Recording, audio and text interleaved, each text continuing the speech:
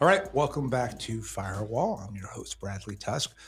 My guest today, two people that I've met recently. How long did we meet? Like maybe a month ago? Does that sound about right? And the first thing I asked them after I started talking for a few minutes was like, can you please come on my podcast? And they both very graciously said yes.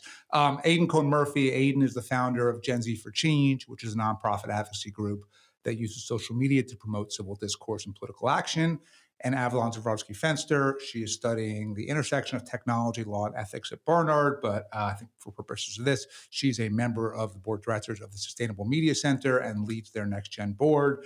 She's a maker and consumer of digital media with a monthly average of about 2 million people. So pretty significant. So guys, thanks so much for joining us. Absolutely. Sure. So excited. So we met originally kind of around some of the political interests I think we share and things like better regulation of social media and making it easier for people to vote. And I want to get into all of that. But I think that a lot of our audience is not Gen Z. I think the thing that may be the most helpful is kind of just to give them a sense of how you see the world. So like each of you, like, what do you want out of life? Like, what does the world look like to you? What are you scared of? What are you excited about?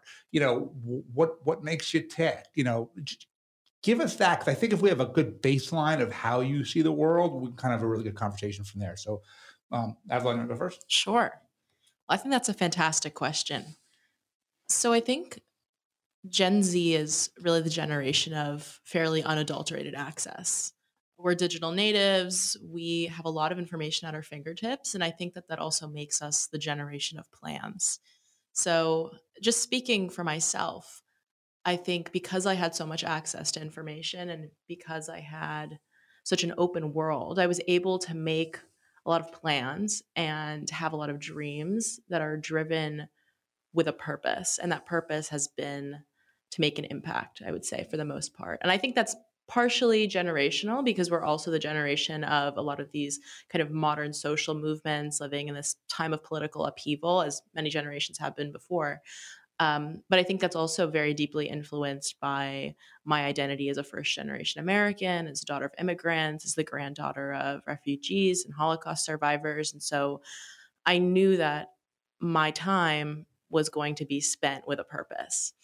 I think my biggest fear, and I think this is maybe particular to Gen Z, is that those plans that I've made, because of the access to information that I've had, aren't plans that I can follow through on, whether that's because of climate change, whether that's because of the way that social media is transforming our global landscape, whether that's because of political divisions rising into violence.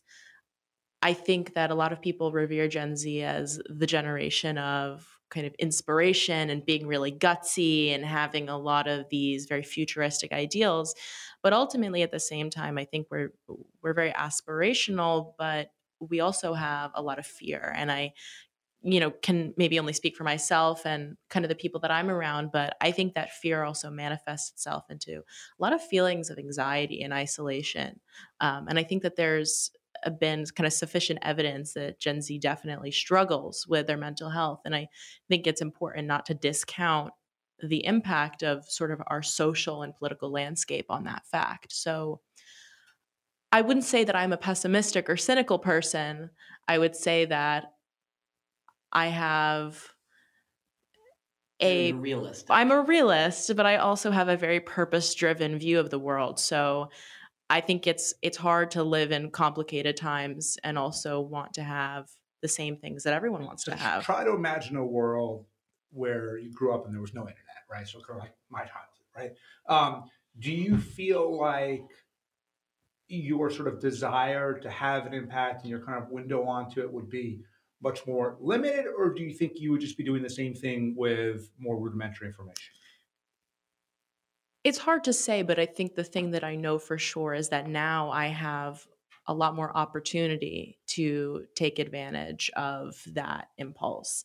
I think having access to social media to connect with like-minded people and to have access to the internet where I can basically learn anything in 10 minutes allows me to have a lot more agency in my purpose and in what I feel I want to do. Whereas I'm sure if I was born before the internet and I had no access, it might have made it a little harder for me to get started. And I think also it might have made my circumstances, I think for anyone in our generation, your circumstances can sometimes be bypassed because of the access you have to information. Yeah, I mean, look, one thing, and I want to get to in a second, but the where you guys are right now, where you're both like individual principals and players sort of in the world of impact and change, probably doesn't happen kind of pre-internet, right? Like when I was, in high school, I worked for a congressman, right? Like I wanted to be involved in stuff, so like I just went and worked in government because that was what you could do, and the range of options available to you guys sort of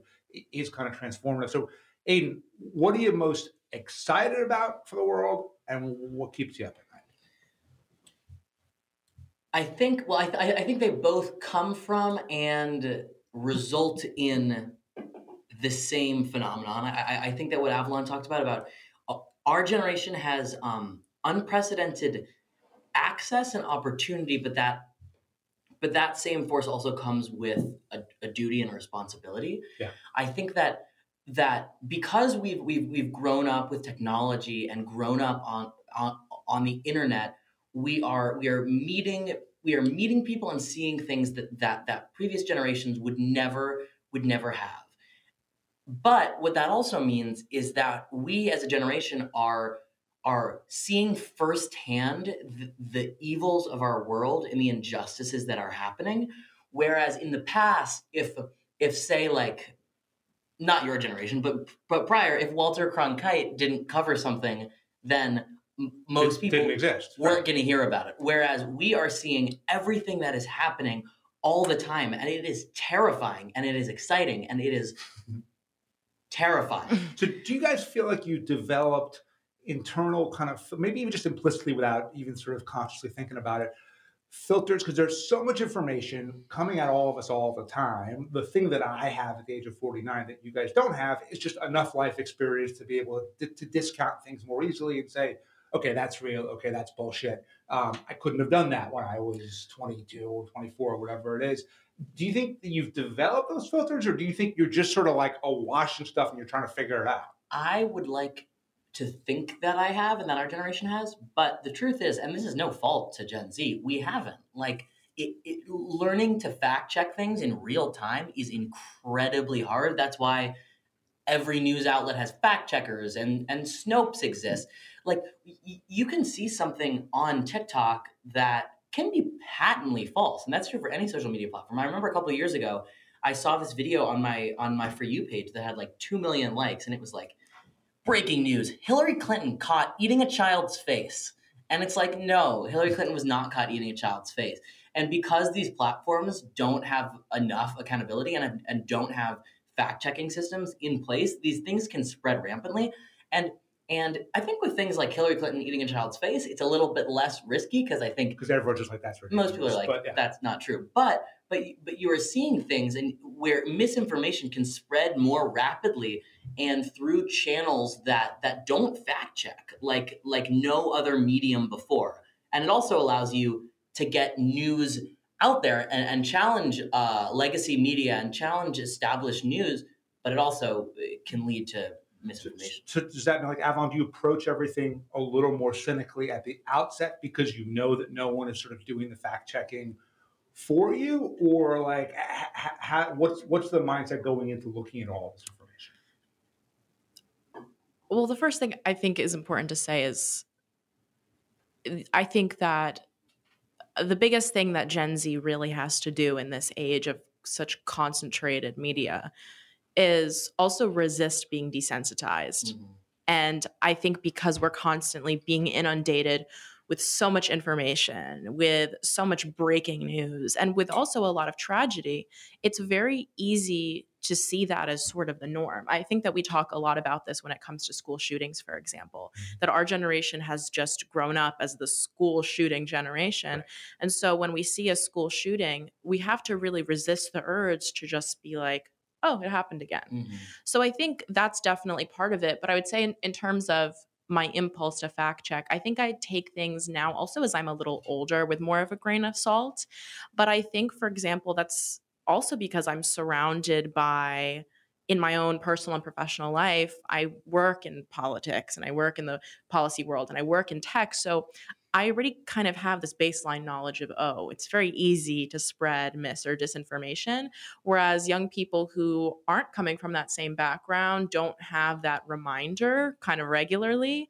I don't think that we as a generation just have that setting to fact check. I think it takes a lot of intentionality, and it takes also a lot of resistance to what a lot of media makers who are bad agents want us to do. They want us to engage. They want us to like and comment and share and spread that information and give them publicity. So it's hard. I wouldn't say that it's easy, because I think it's not the way that we've been necessarily raised to look at media.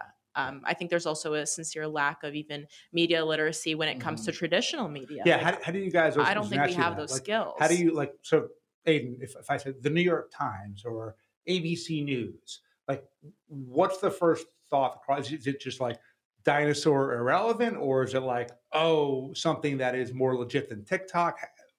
The way that I view legacy media is, oh, this is what my parents read, Yeah. and I say that on a very broad scale, because like I do read, I try to engage with legacy media because it can offer certain things that TikTok cannot, and especially there's very good reporting on TikTok, but so I try to just find good reporting everywhere. But I think that the main thing that generationally is different is that, like, sure, there can be a lot of misinformation and disinformation on social media, but kids aren't gonna start watching. No offense to the fired Chris Lick, but Yeah, but they're not going to start watching CNN. They're not going to start watching. Yeah, well, I mean, there was a big MSNBC. uptick, for example, over the weekend when you had the coup attempt in Russia with Prigozhin, where Twitter Spaces, for example, was just getting a lot more traffic, and I think that's because people rightfully probably felt like, well, you know what, I'm not going to get anything objective out of Fox News or MSNBC on either side, and so I think people may be flocking for exactly that reason. I honestly think it's less of, you're not going to get something objective. It's more about the perspectives, because I think that especially Gen Z is like, we don't have the mindset that news anchors and journalists are the only people who understand something. There are so many experts, and you can become an expert by, like, just in your own home, and by doing like a lot of work and doing a lot of reading and doing a lot of fact checking. And we want to hear those people's opinions. We also want to hear the opinions of, I know Vindman was tweeting all the time. I don't think he was on a lot of cable news shows, but he was tweeting, like, because we're so used to just this access, we kind of want to consume everything. We want to consume, like, everything about something, and that's what we need to form an opinion or really understand something, rather than just tuning into Rachel Maddow.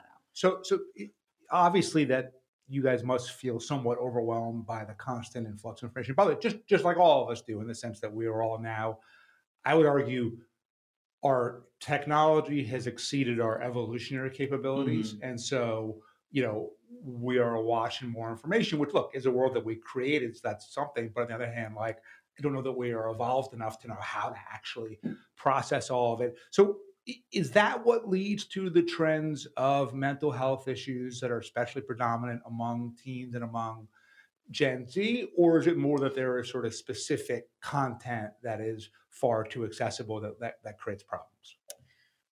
Evan, go ahead. Yeah, I mean, that is a big question. I think that the stimulation that we have as a generation is unprecedented.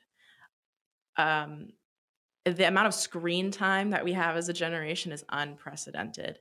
I think it's a combination of negative and harmful content, and I think it's a combination also of the algorithms that are pushing that content strictly because they want the attention of the audience of the platform. But I also do think part of it is just the world that we're living in is so chaotic, and there's so much at stake. And I think when there's so much at stake in your environment, and maybe you have stuff going on at home, you have stuff going on interpersonally, the environment doesn't help. There's really no place to escape. And something interesting that I recently read was there's a disappearance of third spaces among Gen Z. So in previous generations, there was your local coffee shop, there was your community center, there was the dance hall, there was the roller rink. There were a lot more social spaces because when people were off work or out of school, they wanted somewhere to go. But our third space has become the internet. And while community and communication, even digitally, is super valuable and can help people feel a real sense of belonging. And I know that I felt that. It cannot replace the human element of who we are. So I think that that is definitely a big part of the mental health crisis among Gen Z. And I'll also say, just to speak to Aidan's earlier point about just news and what we choose to consume, I think the other thing about Gen Z that ultimately frustrates us is we are very justice oriented. We like justice narratives. When we're reading the news, we're not just looking for the basic facts. We're looking for what's the real story here? What's the real arc? So, on top of it, when you have a generation that's also focusing on finding the issue, it can churn out a lot of negativity. And ultimately, I think there's no one factor, but rather a combination of factors that just don't mix together well. So, Aidan, from a policy standpoint, so one thing I like to do with this podcast is give the guests magic wands and just let them remake the world however they see fit. If you were the king of the internet today, I was like, okay, you can pass whatever regulations you want to mitigate some of the harms that you and Avalon have been talking about. What would you do?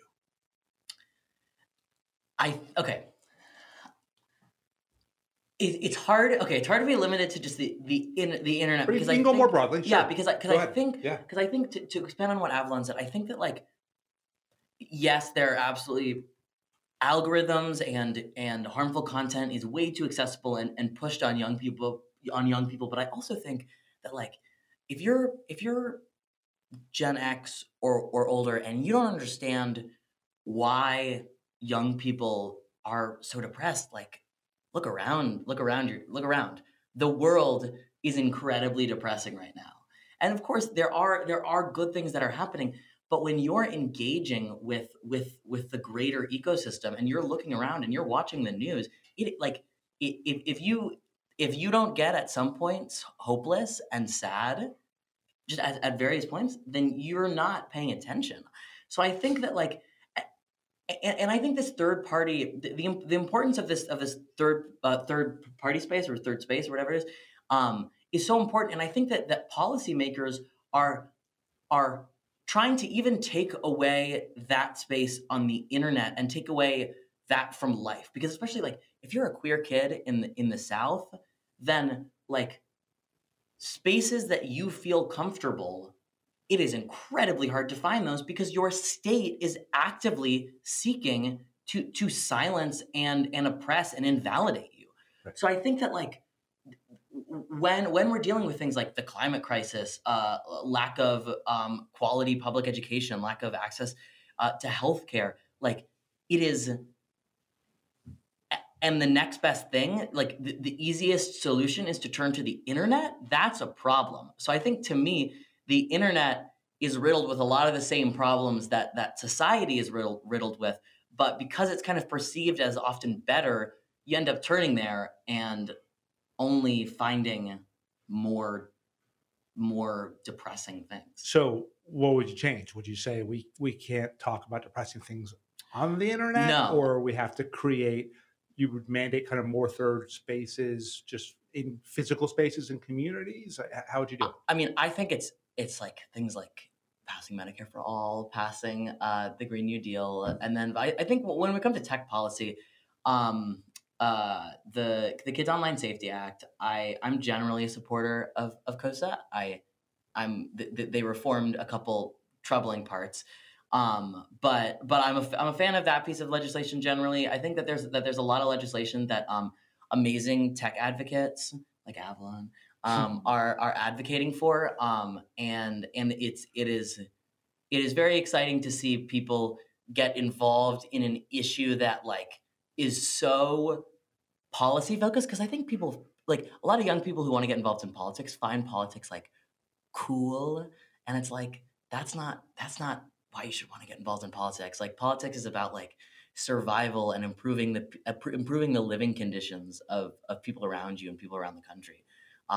And so I think that's what it gives me hope to see people working on this issue. All right, Avalon, the magic wand is yours. You're in charge. I didn't use it very well. No, you No, you used it great. Yeah, you did a really good job.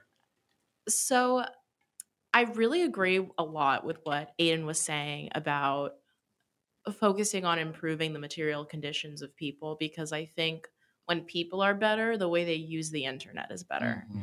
And I think that a lot of our solutions for the internet are somewhat feel a little bit topical. But I agree that we should start with people. I think the thing that I'm most focused on right now is the rise of AI. I Mhm. think that is going to shape and change a lot. I think it's going to change our digital world. And I've been talking to a lot of Gen Zers about what they think. And I would say, based on sort of the research that I did, I surveyed around 1,500 Gen Zers from all over the world. Wow. And 99% of them said that they knew what AI was. Right. 99%. This is young people from around 40 different countries. They know what AI is. Around 4 out of 5 of them said that they believe that, over 4 out of 5 of them said that they believe that policymakers need to act now on AI for the safety of the internet, for the future of humanity. So what does acting now look like? So I think there's been a few very interesting frameworks that have been introduced. I believe it was last week Senator Schumer announced his safe innovation framework for AI policy, and I thought that was sort of interesting. I'm interested to see where that goes. I think action now, first of all, looks like getting the facts right. I think it's really hard, particularly on an issue that's evolving so rapidly, to actually sit back and think and talk to the experts and talk to the ethicists. But I think action now means creating or contributing to a justice-oriented framework that takes into account the holistic nature of the digital landscape. And I think, for example, to answer your initial question about, the magic wand, I think that for me, I imagine a sort of political, social, economic framework that acknowledges the digital landscape as just that, as a landscape. You can't tackle issues of social media without looking at AI. You can't tackle issues of AI without looking at the impact of, for example, digital discrimination and the digital divide in this country. And I look at AI as not an issue, but rather as an opportunity. And I think in order for us to make any progress, we have to look at the nature of the interconnectedness of this issue. So if I could talk to the top policymakers in the world right now, that's all what I would say. So, yeah. Section 230, you keeping it or you getting rid of it with your wand? Section 230. That's a tough question. I think Section 230, you can't get rid of it without having something better to put in place. I think there's the idea that abolition of negative things is the solution. But in reality, if you get rid of Section 230, there are also a lot of consequences for innovators, for people that are the people that could provide opportunities for our digital landscape to look different. But also, it's very clear that Section 230 has been a defensive mechanism for some of the biggest human rights violations on the internet that we've seen. So, you know what? I'd be all for getting rid of Section 230 if we had a comprehensive framework that was well thought out and was, I think, I don't want to say bipartisan, but rather something that everyone agreed was sensible, that would sort of come in its place and actually make things better. Because I think there's a difference between getting rid of a bad thing and making something better. Right. And just for the listeners, Section 230, I think most of our listeners already know what this is, but it is a law that provides legal immunity to social media platforms for the content posted by their users. So if I post something defamatory about Avalon, she can sue me, but she can't sue Twitter, or she can't sue Instagram, or whoever it is, which means the platforms, in my view, have no incentive to try to have responsible content on there, because negative and toxic content generates more clicks and more eyeballs and more advertising revenue. And these are for-profit companies, and that's what they're trying to achieve. Aidan, what do you think? I think you just I mean, this isn't really about 230 directly, but I think that like these companies are often, as I understand, using AI for content moderation, and that's not going well. Like it's not working because I Right. know that like I mean, and I'm sure Evelyn, you've had similar experiences. I used to make a lot of TikToks about being Jewish. So Mhm. I'm Jewish, I'm gay, and I would talk about that in my TikToks. And if I would say like if I made a video call just mentioning being Jewish, then TikTok would typically flag the video and it would have to go undergo like a community guidelines. They would have to check because they saw a Jew and they were like, "Oh, this could be offensive." But then I would have people who would literally make death threats, like and make videos where they're threatening to kill me and calling me slurs, but because they like spell the slurs a little bit differently, TikTok had no So problem with they're them. getting right through the I, filters. No and problem. not only Yeah. are they getting through the filters, but I would literally report them to TikTok. TikTok would review them and say, this doesn't violate our community guidelines. Like, tech companies are doing a terrible, terrible job of content moderation and are not like, they don't feel any duty to their users Right. to So make them so safe. so therefore, so I'll take a bit of a different view of Avalon in that I would get rid of Section 230 even without a replacement mechanism solely because I just don't trust the platforms to ever get it right because it's not in their economic interest to do so. I'd rather put it in the hands of the courts, and the courts and juries are going to have lots of different views, but over a period of time, jurisprudence will emerge to say, okay, these are the things that get you in legal trouble. These are the things that don't. And once the companies don't want to get in legal trouble, because then they lose more money than they make, they start adhering to those guidelines. So you guys are both sort of very engaged in trying to kind of get people in your generation aware of issues and to act on it. What works in communicating with people your age and what doesn't?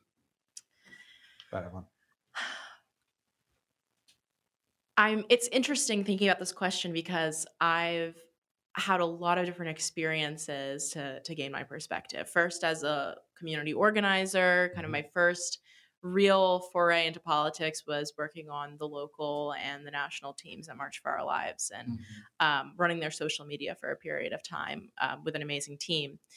And so I kind of got to see what got those kids engaged and what got people engaged in our mission. And I've, worked on social media for a few other nonprofits. And I've also just been doing a lot of political organizing. And now I do content creation. My platform is focusing on expanding access to early career education, specifically for young women around the world. And I have around 250,000, 95% of which are young women in my audience. Um, and what I found that resonates with us the most is authenticity. When I was working social media from a political lens, people could sniff out gimmicks, could sniff out us sort of pandering in any way. Not to say we were pandering, but they could sort of sniff out when you were operating as a marketer and an advertiser rather than as a person. And I think that has its benefits and its drawbacks because you don't always want to be a person on the internet. Sometimes you just want to be advertising. Sometimes you just want to be finding ways to get people's attention. But I think Gen Z also really values truth telling. Gen Z values consistency. Gen Z values real community and real partnership. We're a generation who I think sniff out fraudulent stuff pretty quick. When someone isn't being authentic to a particular mission, when someone is presenting as something they're not, or when an issue is talked about in a way that isn't holistic, that doesn't take into account the perspectives of every sort of stakeholder that is related to this issue. I think Gen Z not only feels confused and disengaged, but actually frustrated because we have a very particular version of the internet and of engagement that is, like I said earlier, kind of, I would say, justice oriented. So regardless of what it is that we're advertising, I'd also say that Gen Z doesn't like people or organizations or companies appearing as shallow. Yeah. And we will definitely, I mean, I have seen incredible marketing strategies from some of the biggest companies in the world that I think engage Gen Z in a really valuable way. And then I've seen companies get ripped apart on social media for how they're trying to cater to Gen Z. So I think, sometimes Anything you come have to mind as sort of the best or worst that you've seen?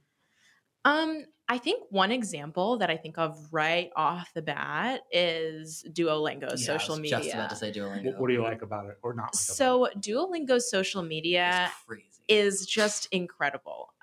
They basically, the young woman who was sort of tasked with this strategy, she came up with the idea, I believe, for this Duolingo owl, who was essentially this character, like a real person would dress up mascot style in this character, and they would post videos. I think they gained most of their prominence on TikTok, but hopping onto trends, hopping onto issues that Gen Z cared about, participating and using the social currency of Gen Z to engage their audience instead of acting like it was silly.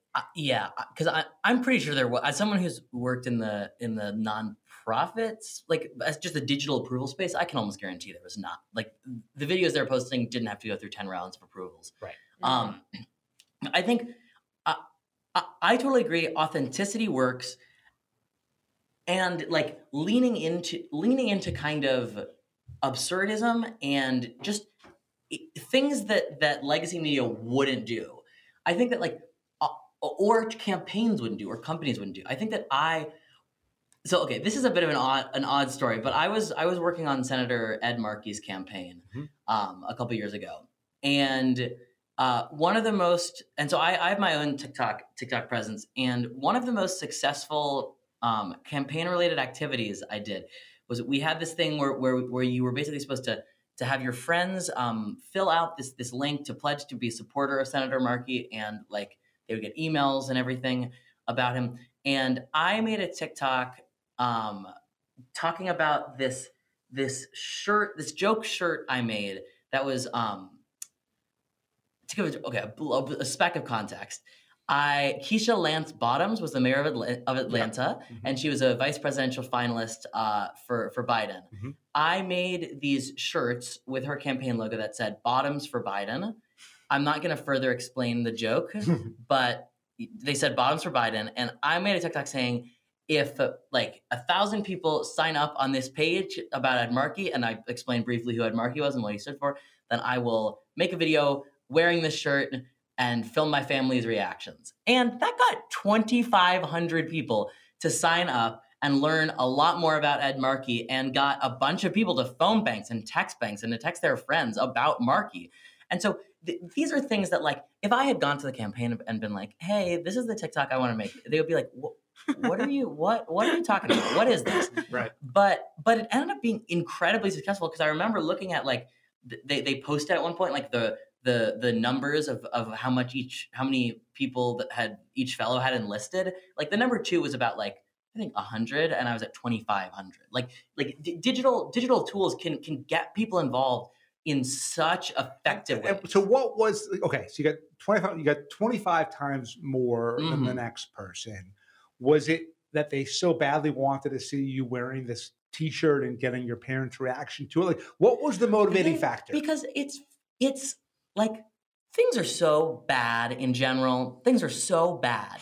And like, this is like a funny little absurd way where you can see something funny and also like put your name down to support the progressive movement and levity. Get involved. Yeah. Like, there's often this like very doom and gloom mentality that people think Gen Z has, and like most Gen Z like is aware of the terrifying circumstances in which we are living, but we know that like we can make a difference, and there are no wrong ways. There's no playbook to social media about how it can be used effectively. So we're writing. So let's take it one more step further. What if then those people on election day could have voted for Markey from their phone? Like, what do you think you could do with that? Voting. Yeah, here we are. I mean, I think Markey would have won by even more, but he did win by a lot over Kennedy. So So, I mean, this is true of not just your generation, but every generation, which is, even people who say that they are politically engaged, that they're regular voters, what they really mean is they vote in the presidential election, maybe occasionally they'll vote in a big federal election. They don't know who their state rep is, right? And they don't know who their city council member is. And like having worked in government for a lot of my career, most of the actual governing that happens in the world is on the municipal and state level. It's really not in Congress. So, what does it take to get Gen Z actually voting in city council primaries and state rep primaries?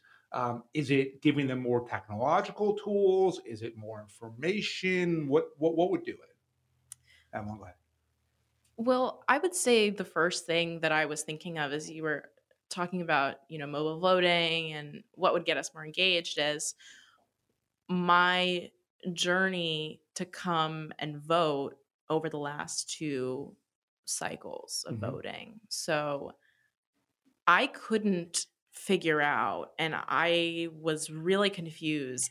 I'm speaking as someone who You're pretty smart. Let's just establish that. I've talked to you enough to know you're genuinely pretty smart. Yeah, thank you. And, So- I'm also speaking as someone who worked a lot in voting engagement, who registered to vote. So this is a little bit of an embarrassing, thing to admit, but I was the website and the process of getting my absentee ballot when I was at college and I wanted to vote. Not only was it confusing, but also like I had a lot of friends who didn't even get their ballots. It was a really crazy process. Yeah. And that's why vote by mail sort of isn't the solution. I had a friend, I go to school up in Boston. I had a friend who requested her mail-in ballot from Florida in September, and it arrived in April. Right. Sorry, so then it's like, it's insane. So then it's like, what's the point, And I feel like I'm someone who made an effort to vote. And so I actually ended up going home. I ended up traveling home, voting, and then traveling back to school because it was just, And what election was that for? I did that for the previous congressional, I believe it was the previous gubernatorial election in New York State. Okay. And I also did that in the last presidential election. Got it. Would you have done that for a state Senate primary? I mean, if I really cared about it and I really knew a lot about it, I feel like voting is incredibly important and I will vote anytime that I can. But also just being realistic, Gen Zers are also at an age where we're in school and a lot of us are all over the country. And I go to school in New York City, and I'm from Long Island. So it's very, it's easier. It's still a hassle, but it's easier for me to travel. But for example, for my friends that are from California and our school in New York, they're not going to, if they can't figure out the system or they can't do it on time also because there's these deadlines that they know nothing about, they're certainly not going to go back to California to vote for, a state Senate primary. So I think that if we had access to more tools that made it easier for us to vote, I think we would vote more, especially if those tools were native to us. But at the same time, I think there also needs to be more substantial education starting very early. I'm a very serious advocate for civic education in the K through 12 school. I think that it's incredibly important. I've seen its impact firsthand and how it transforms an individual's ability to participate in their what worked community. with you? Because clearly it worked. So what was it? I mean, I think for me, I think I'm a little bit of a different case because my parents, or my mother specifically, is very politically active. She was very involved. My first ever experience in politics was I was 12 years old, and she was in leadership for the local chapter of NOW, the National Organization for Women in Long Island.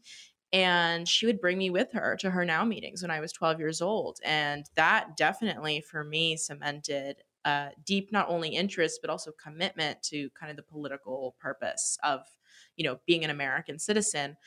But I think for example, my friends that went to the local public schools where there was a teacher that created a civic education program in the Huntington School District, I recognize that for them, what worked was having someone not only believe that civic education is important, that they deserve and should know about it, but also someone that believed in them and believed that their voices were valuable in the civic landscape.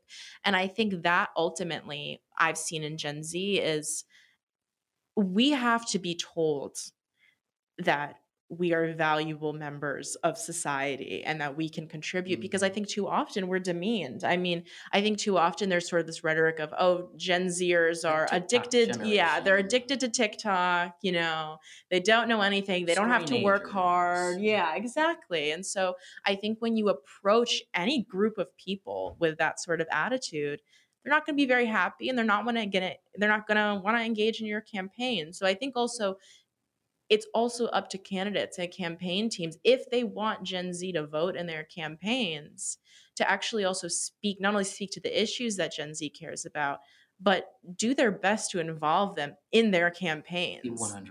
Right. 100%. Yes.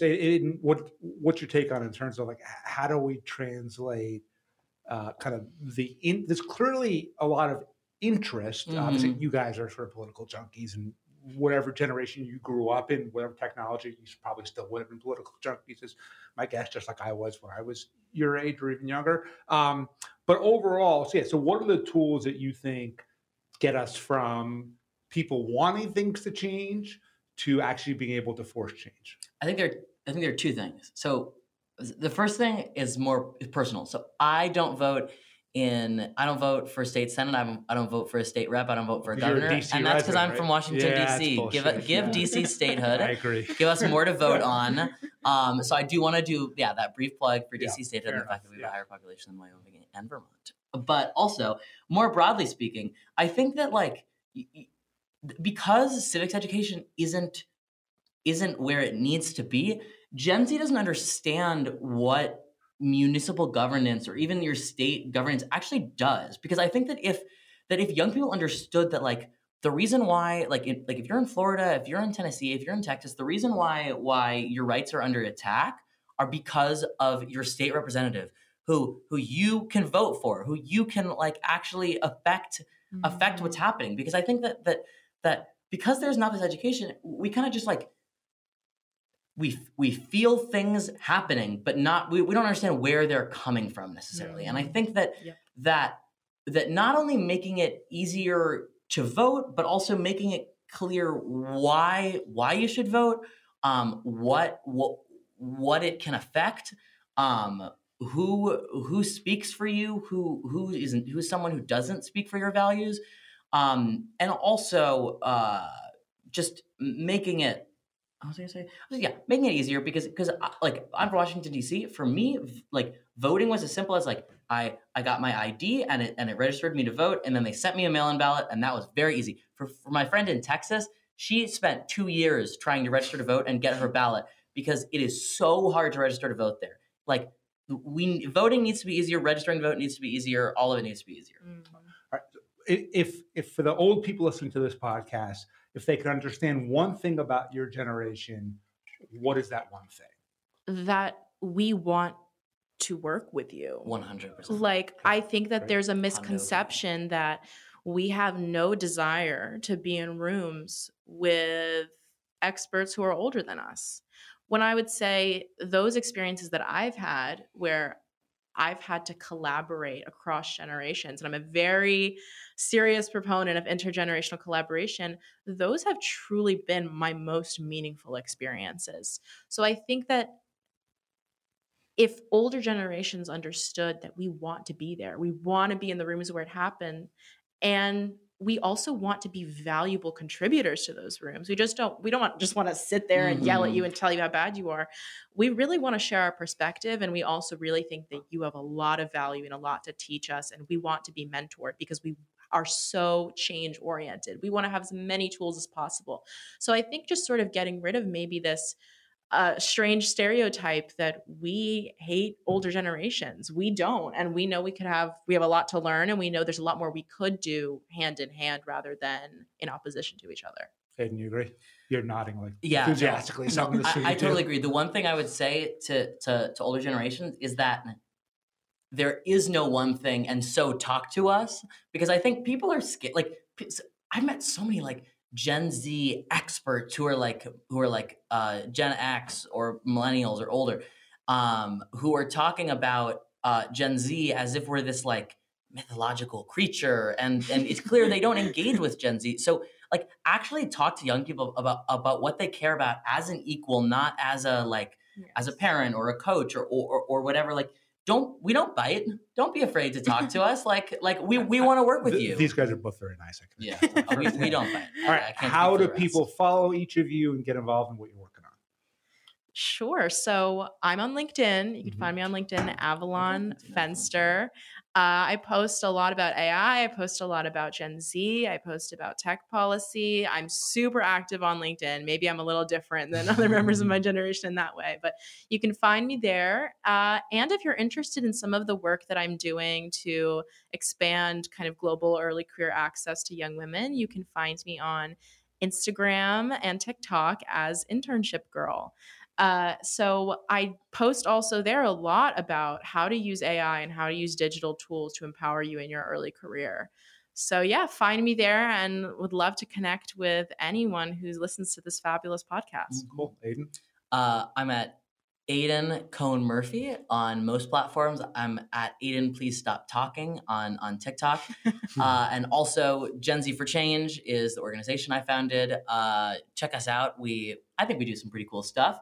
And also on LinkedIn, but I'm not very good at it. So Avalon, I'm gonna pick your brain about this right after this fantastic podcast. We're learning already. All right, guys, thank you both so much for joining. Thank you so much for having us.